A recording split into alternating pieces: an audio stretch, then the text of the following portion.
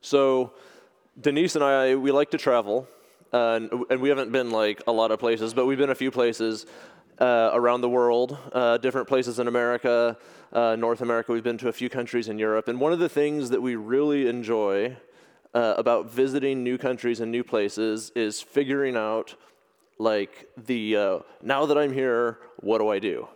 Because everywhere that we go, we're visitors. It's a place that we're not from. We're foreigners visiting. And so it was funny when we moved here to Ireland. So in America, we drive on the right-hand side of the road, and we have a rule that when you come to the stoplight and it is red, you can stop.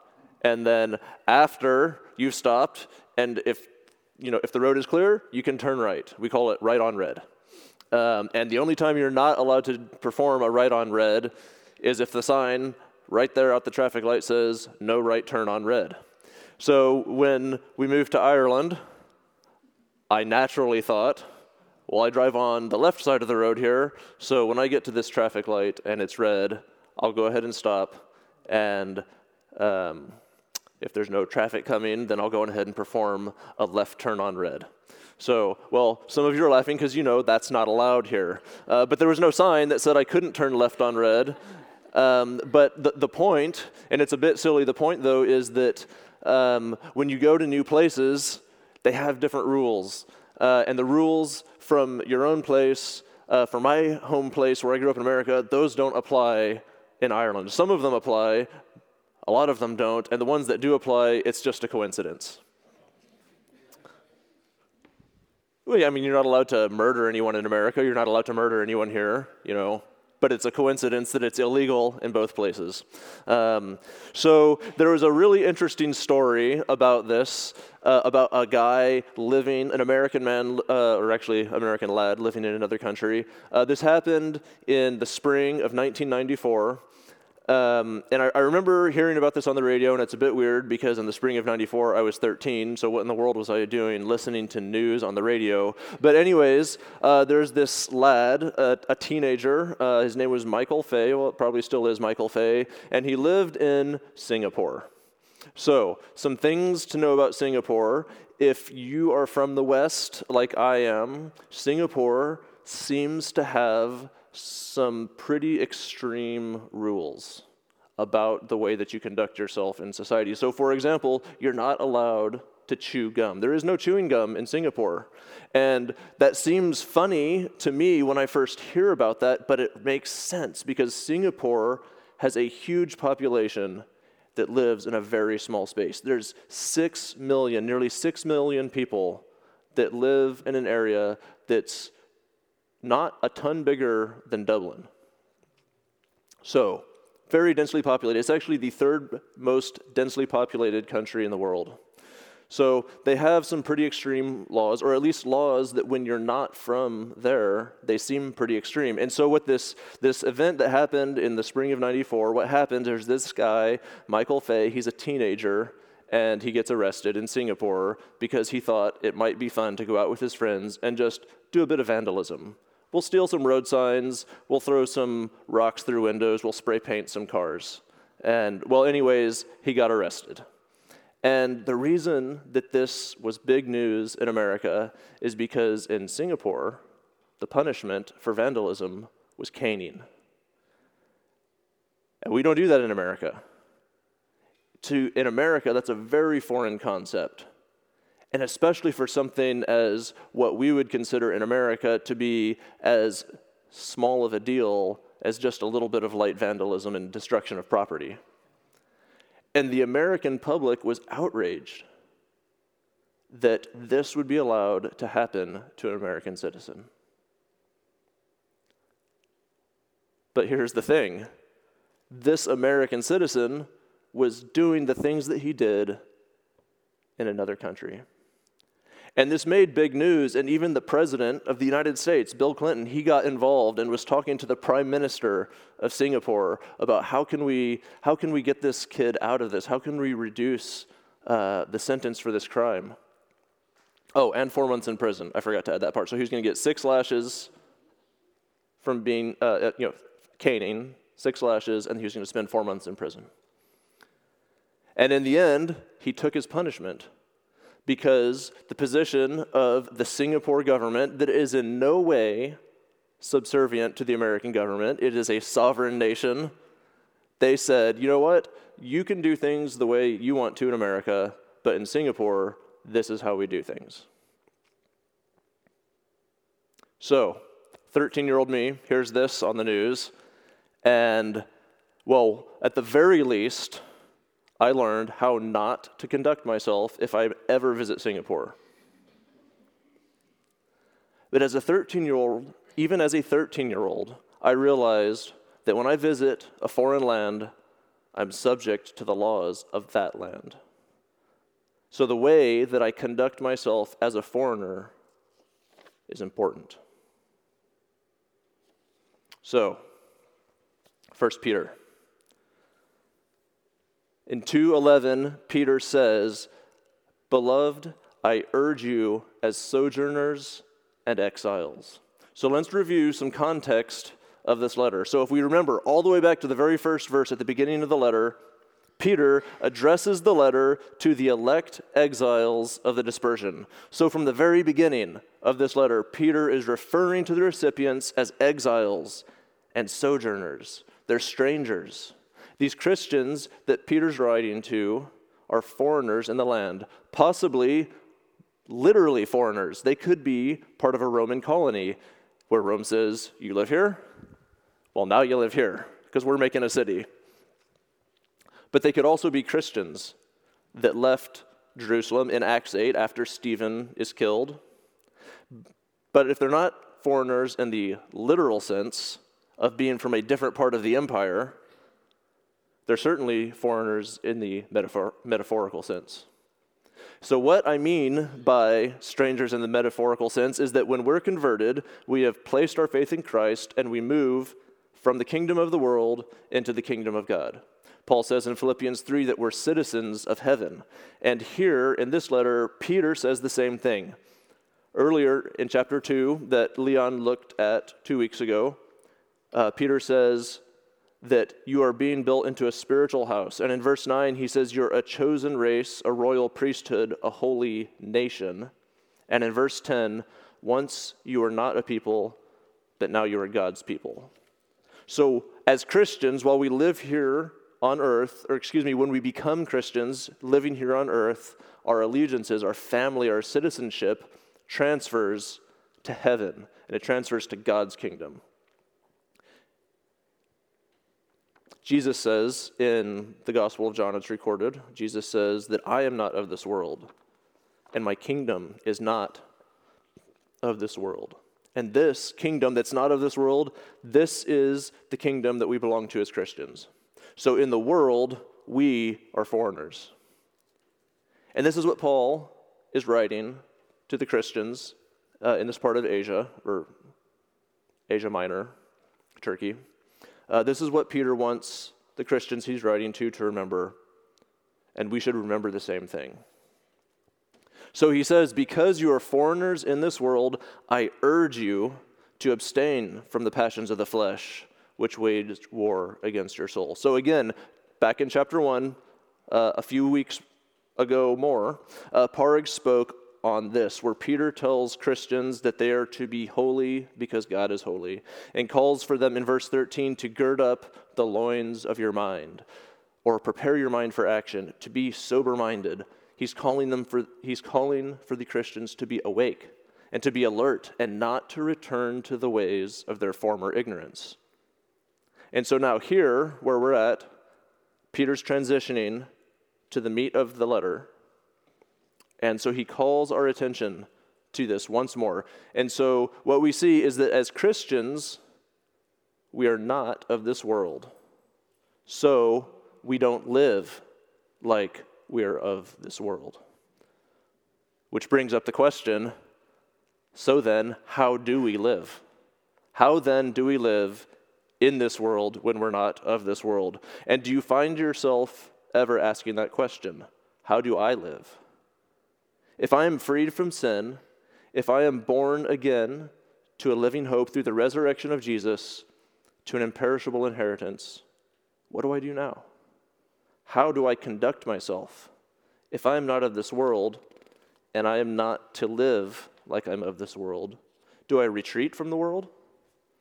Do I separate myself from the world to abstain from the passions of the flesh?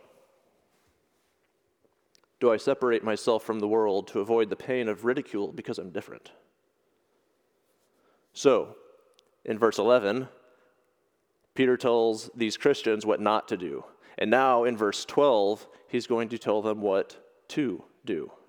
So Peter's going to answer the question, how then do we live? And he says, keep your conduct among the Gentiles honorable, so that when they speak against you as evildoers, they may see your good deeds and glorify God on the day of visitation. So, in this short phrase, Peter gives the Christians an instruction. And then following this instruction, he's going to flesh out over the rest of chapter 2 and the beginning bit of chapter 3, he's going to flesh out what this means. He's going to give some examples. And he does this through discussion about the social order, the society that the Christians live in, the Christians that he's writing to, where they live. And so in the verses we're talking about this week, he's going to talk about Christians living in the wider society, their interaction with government. And then in the following 2 weeks, we're going to see how this plays out in the household.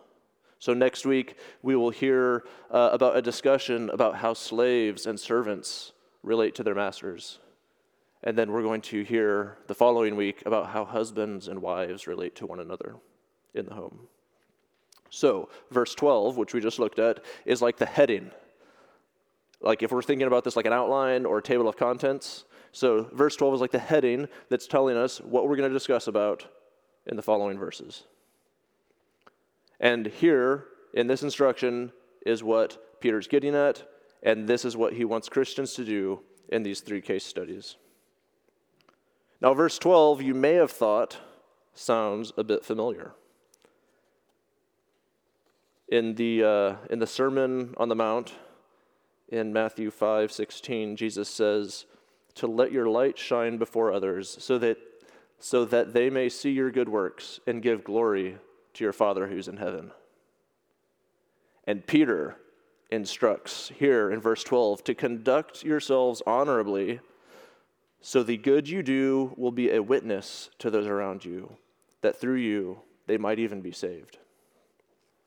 So now back to the question, how then do I live? I live so that my life points others to God. So Peter writes, be subject to the Lord's sake. Be subject for the Lord's sake to every human institution, whether it be to the emperor as supreme or to governors as sent by him to punish those who do evil and praise those who do good. For this is the will of God, that by doing good you should put to silence the ignorance of foolish people. So what does Peter mean? Every human institution? And how does this put to silence the ignorance of foolish people? So we're going to revise some more context, and that'll help us to understand what's going on here a bit. So we have to remember that when Peter writes this letter, Christianity is new. And it's hard for me to remember that, because I'm sitting here with 2,000 years of Christianity behind me. But when this letter is written, the only people who really know what Christianity is are Christians. Because Christianity, to the people around, Christianity is strange when you compare it to what everybody else is doing. Christians are viewed as atheists because they only believe in one God. Christians are viewed as cannibals because they talk about eating and drinking the body and the blood of Christ. Christians, or Christianity, is seditious. See, as Christians, we proclaim Jesus as our King, and we claim our citizenship to be in heaven and that we're living in the kingdom of God. So if you're a Roman governor or a Roman emperor, how do you think that's going to sound? So Christians are viewed by society with suspicion because nobody knows much about them, and what they do know is strange at the best and subversive at the worst. And here's something else. In the Roman Empire at this time, the emperor is viewed as divinely appointed, and often he is viewed as divine himself.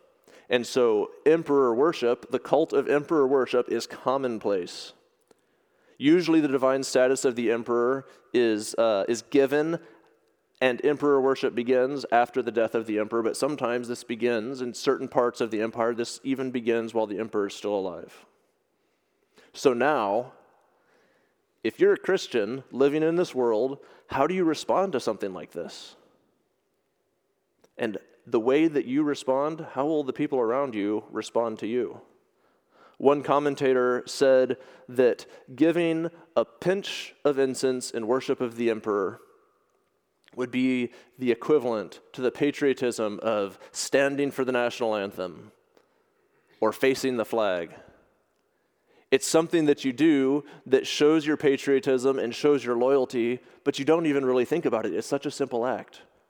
But as a Christian, you can't give a pinch of incense in worship of the emperor, even if it's ceremonial. You can't give even the appearance of worshiping the emperor because you worship the one true God. So what do? Well, what you don't do is worship the emperor or any other god. Now that you're not doing that, you're unpatriotic, seditious, subversive, and suspicious.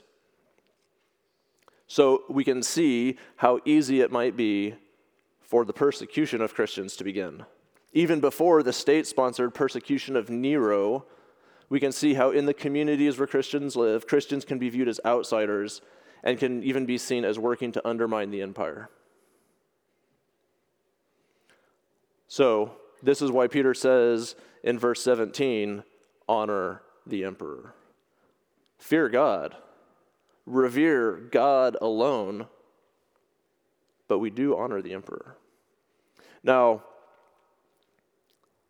verse 17, I know I'm skipping ahead. Verse 17, if you look down at it, I found this to be extremely tricky. Peter says, honor everyone, love the brotherhood, fear God, honor the emperor. And I felt it, like on its face, it seems really simple and straightforward. It's just 4 extremely short phrases, but then I also was like, well, why is it here? And I don't have a really great answer for that.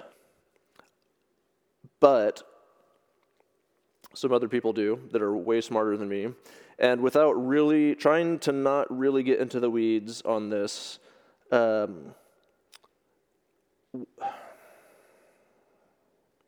what's going on here? So Peter's trying to thread a needle between 2 extreme responses. And this is this bit in verse 17 is he's kind of saying, give everybody the respect that is due them. So for everyone, we honor everyone, because everyone, all people are made in the image of God. And so everyone is due respect. Everyone is due dignity. So we give that to everyone. And then at the other end of the statement, he says, honor the emperor. But it's the exact same, it's the same, as honoring everybody else. So even an emperor like Nero that is persecuting Christians, we still honor him because we honor the office of king. We honor the office of emperor. But at the same time, God is on a different level than the emperor, than the king, than people. And so we fear God and we reverence God. We revere God and we worship God. And we don't worship the king. We don't worship the emperor. And so, again, Peter's threading this needle. So one response to persecution is to give in and conform to the world, to blend in and lie low. So already, up until today, we've seen Peter talk about this, and he says, no. See, we don't blend in because we're set apart. We're a chosen race, a royal priesthood, a holy nation, a people for his own possession. Another response is to turn away from the world, to turn inward, and to view the people in the world around us as our adversary, or to view the world around us as our adversary. Or you could choose to lean in to the dissonance or the discord that comes from living as a Christian in a fallen world, and we can defy the human authorities around us and provoke those around us that we see as our adversary. But Peter says no to this as well. Here, Peter, again, as we see in verse 13, Peter commands subjection to human institution, not resistance. The institution here being the government at the national level as the emperor or the king, and the government on the local level as the governors that he sends out. And maybe this sounds hard to you. How can I be subject to a secular government when my loyalty is to Christ?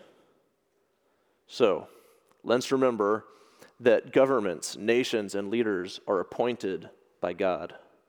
In Romans 13, verse 1, Paul says, "Let every person be subject to the governing authorities, for there is no authority except from God, and those that exist have been instituted by God.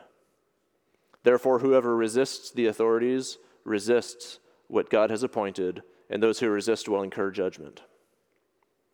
So, we remember that the governing authorities are appointed by God. We can also remember that government in general is a good thing. In verse 14 here, Peter says that government punishes those who do evil and praises those who do good. And while all governing authority comes from God, we know that not all governing authorities behave in the way that God has set for them to. And this is wrong. But we are subject to the governing authority unless in doing so we disobey God. We can also remember that bad government is still better than no government at all. Anarchy is not good. And finally, we can remember that obeying government authority is one of the ways that we obey God. Now, if this is something you're interested in, you can go to the church website, or you can go to your podcast feed, and you can go to the sermon from 3rd October of 2021, and look for the one, it's called Romans 13, 1-7. Jason preached on this in the fall, and he did a really good job. And I just want to add what I just said and what Jason says if you go to listen to this other sermon, and what Peter says here and what Paul says in Romans. This isn't a comprehensive look at the way that Christians interact with government. There are a lot of complicated factors in this, but what we have to remember is that what God tells us in His Word is good, and it's true. And God doesn't always tell us, the Bible doesn't tell us every single thing. It tells us everything we need to know, but it doesn't tell us everything about everything. Let's not get hung up on that, on the part about that sometimes we want to think about is like, well, how do I know when I can disobey the government, or all these extreme situations. What we want to think about is that what God calls us to do is to obey the government most of the time, and that's our default position. Our default position is cooperation. And so Peter is showing us this right path to walk between extremes. As a new creation, we are dead to sin and alive to Christ. Our new identities are rooted in Christ and the living hope that we have in Him. Because of this, we don't return to our old sins. Because of this, we are distinct and set apart. We are not of this world, but at the same time, we do live in the world. And in the same way that living in the world, I am subject to the laws of physics, living in the world, I am subject to the authorities of the world, because the authorities are a part of this world. Granted, I can't choose to disobey gravity. But living in the world, God wants me to participate in the world in order that I might impact those around me. And if you're a Christian, God wants you to live in the world so that you might impact those around you as well. That's why Peter says, "For this is the will of God," in verse 15, "that by doing good you should put to silence the ignorance of foolish people. And just before that, in verse 12, to keep your conduct among the Gentiles honorable, so that when they speak against you as evildoers, they may see your good deeds and glorify God on the day of visitation. So doing good puts to silence the ignorance of foolish people. And what this means in this case is that by honoring the emperor and being subject to the emperor and his governors, Christians can put to rest the accusation of subversion and unpatriotism. Christians can say, look at what I do. I follow the laws, I honor the emperor, I honor the office, I honor the governors that the emperor has placed over me, but no, I cannot worship the emperor. That is reserved for God alone. In this way, the actions prove the accusation to be incorrect. Now, some of you are thinking, well, that's all right, but we know that Nero still persecuted Christians. And yes, we know that's true.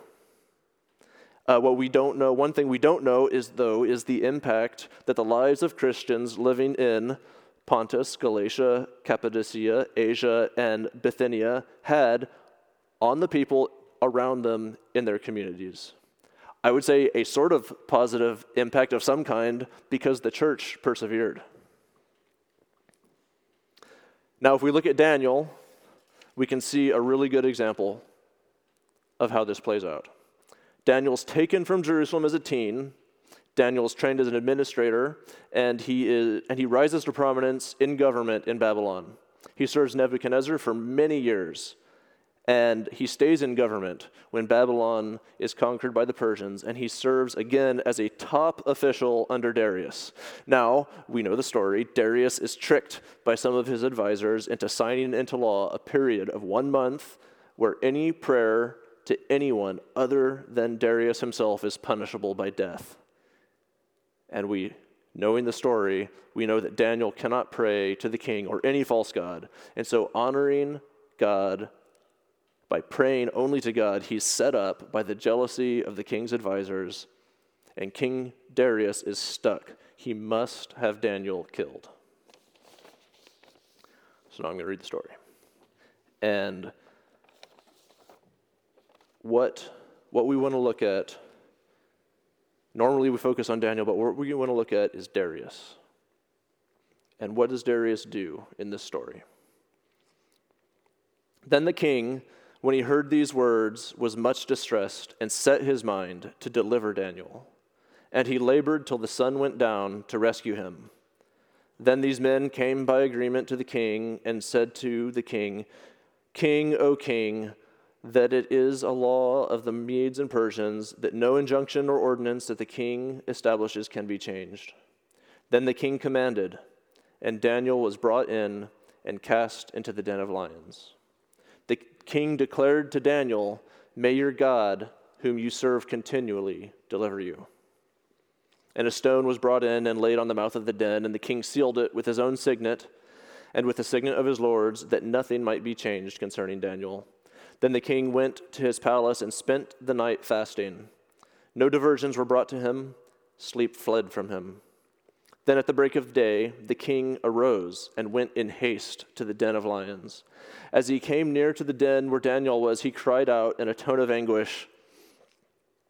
The king declared to Daniel, "O Daniel, servant of the living God, has your God, whom you serve continually, been able to deliver you from the lions?" Then Daniel said to the king, "O king, live forever. My God sent his angel and shut the lions' mouths, and they have not harmed me, because I was found blameless before him, and also before you, O king, I have done no harm."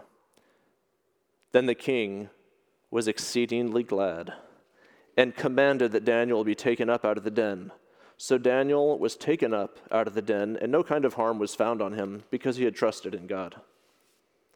And the king commanded, and those men who had maliciously accused Daniel were brought and cast into the den of lions, they, their children, and their wives. And before they reached the bottom of the den, the lions overpowered them and broke all their bones in pieces.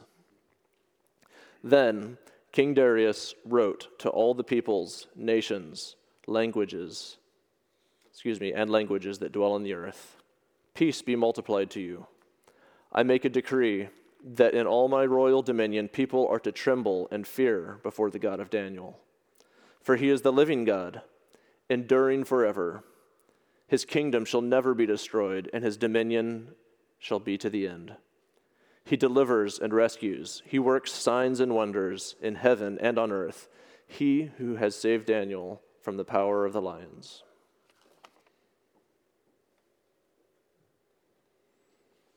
Peter says, keep your conduct among the Gentiles honorable, so that when they speak against you as evildoers, they may see your deeds and glorify God on the day of visitation. So Daniel faithfully serves for years in government service. In government service, we notice that he was forcibly recruited into, but he subjects himself to the government authority and obeys, except when he can't. And at the end of the story, we see Darius the king giving glory to God. So this isn't a formula or a method or a way that we can trick people into converting or trick people into treating us well or what have you. This isn't a guarantee or a way out of persecution that we might have to endure, but it is a way that we're obedient to God. So we're not of this world, but we do live in this world. And living in this world, in verse 16, Peter says, live as people who are free. And remember, our freedom is from sin and death, so we can live as servants of God. Our freedom isn't freedom from authority. It's freedom to serve God. And to serve God, living in a way that we can be an influence for good to those around us. So I am not of this world, but I live in this world. And you are not of this world, but you do live in this world.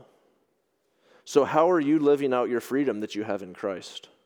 Are you subject to the Lord, are you subject for the Lord's sake to the governing authorities, or do you resist? Do you do good so that people around you might see your good deeds and they might glorify God? Or do you damage the witness of God in the community around you? So what we've been talking about here is specific to governing authority, as that's what Peter is specifically writing about. But I think there's a timeless message here. John the Baptist expresses it as he must increase and I must decrease. And Paul expresses it that I have become all things to all people so that by all means I might save some. And what I mean here is in becoming and subjecting yourself to authority, there's something that happens about dying to yourself. Why do I think that there's something about dying to yourself? Because, see, nobody wants to be subject to the authority of another. Nobody. This is a universal trait of mankind, and this goes all the way back to the beginning. You might even say it's a tale as old as time. In Genesis 3, we are 2 chapters, you're welcome. We are only 2 chapters into the Bible, and we see man's refusal to submit to authority. So we do this. We submit to every human institution. We are subjecting ourselves for the sake of the Lord. We die to ourselves for the witness of the Lord. So I must always be dying to myself so that I can live for Christ. In dying to myself and subjecting myself to the authorities over me, my heart changes. My heart softens as I start to put others first. So what does this mean, practically speaking, for us? Well, it could mean a lot of things. Part of government is we pay our taxes. But what about a little cheating on our taxes, a little tax fraud here and there? Maybe we move our income up or down a little bit, or we maybe adjust how much that we give to charity, or we hide something. What about the laws that the government puts forth? Do we obey the laws? Do we subject ourselves to the governing authorities around us? or over us. You know, we just got through a really long period of having to wear a mask everywhere you go. And that wasn't a great thing. But there's no moral objection. There's no biblical objection to wearing a mask when you're in a public space. So that's how we can be subject to the governing authorities. What if you are in school? What if you're a teenager or a child? Are you subject to your teachers? Do you honor your teachers? Do you cheat on tests or exams? I mean, a little bit of cheating never hurt anybody, right? How about drinking? I mean, you're 17. You're near enough to the drinking age. You're not driving. You'll be safe. It'll be fine. A little bit of cheating there. A little bit of cheating the law didn't hurt anybody ever. Do you have a job? When you're at your job, are you the kind of person that is working hard or hardly working? Guilty, right here. Or maybe you steal from the time card. Take your 30-minute lunch, and then clock back in, and then take 10 minutes to go to the bathroom.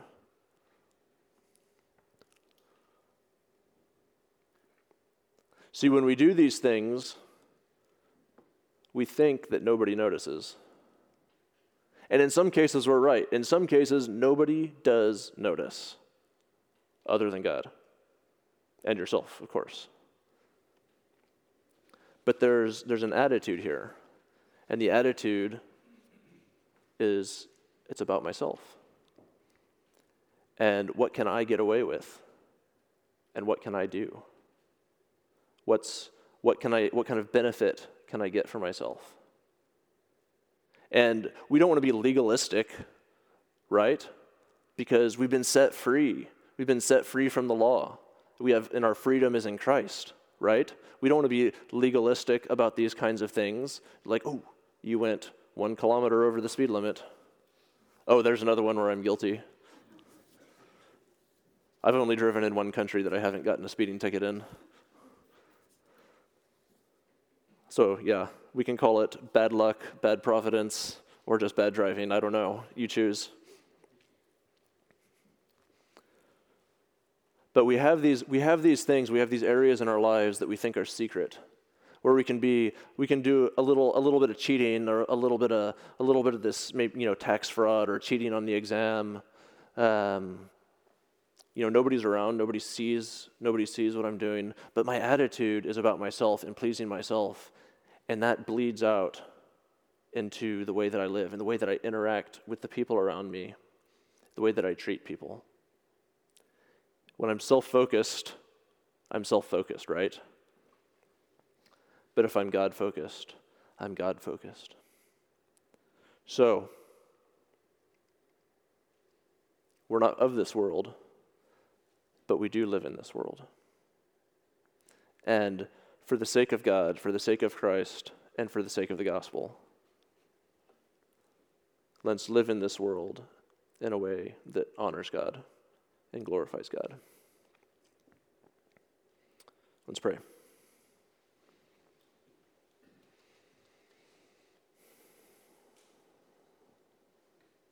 Lord,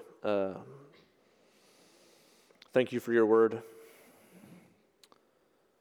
Thank you that you reveal yourself to us, and that you make yourself known to us, and that you tell us about yourself, the things that we need to know. Thank you that you saved us, that you've given us a new hope and a living hope. Lord, we pray that you would teach us, to obey you, that you would teach us to die to ourselves, and that you would work in our hearts to know you more and to love you more, and that we would see the ways that we live our lives that need to change,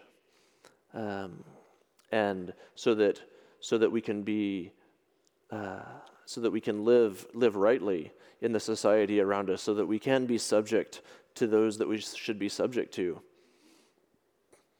so that others may see and they may glorify you. Be with us this week as we go forward, Lord. Work in our hearts. Give us the desire to spend time with you in prayer and time with you in your word, so that we can know you more and love you more. All these things we pray in your name. Amen.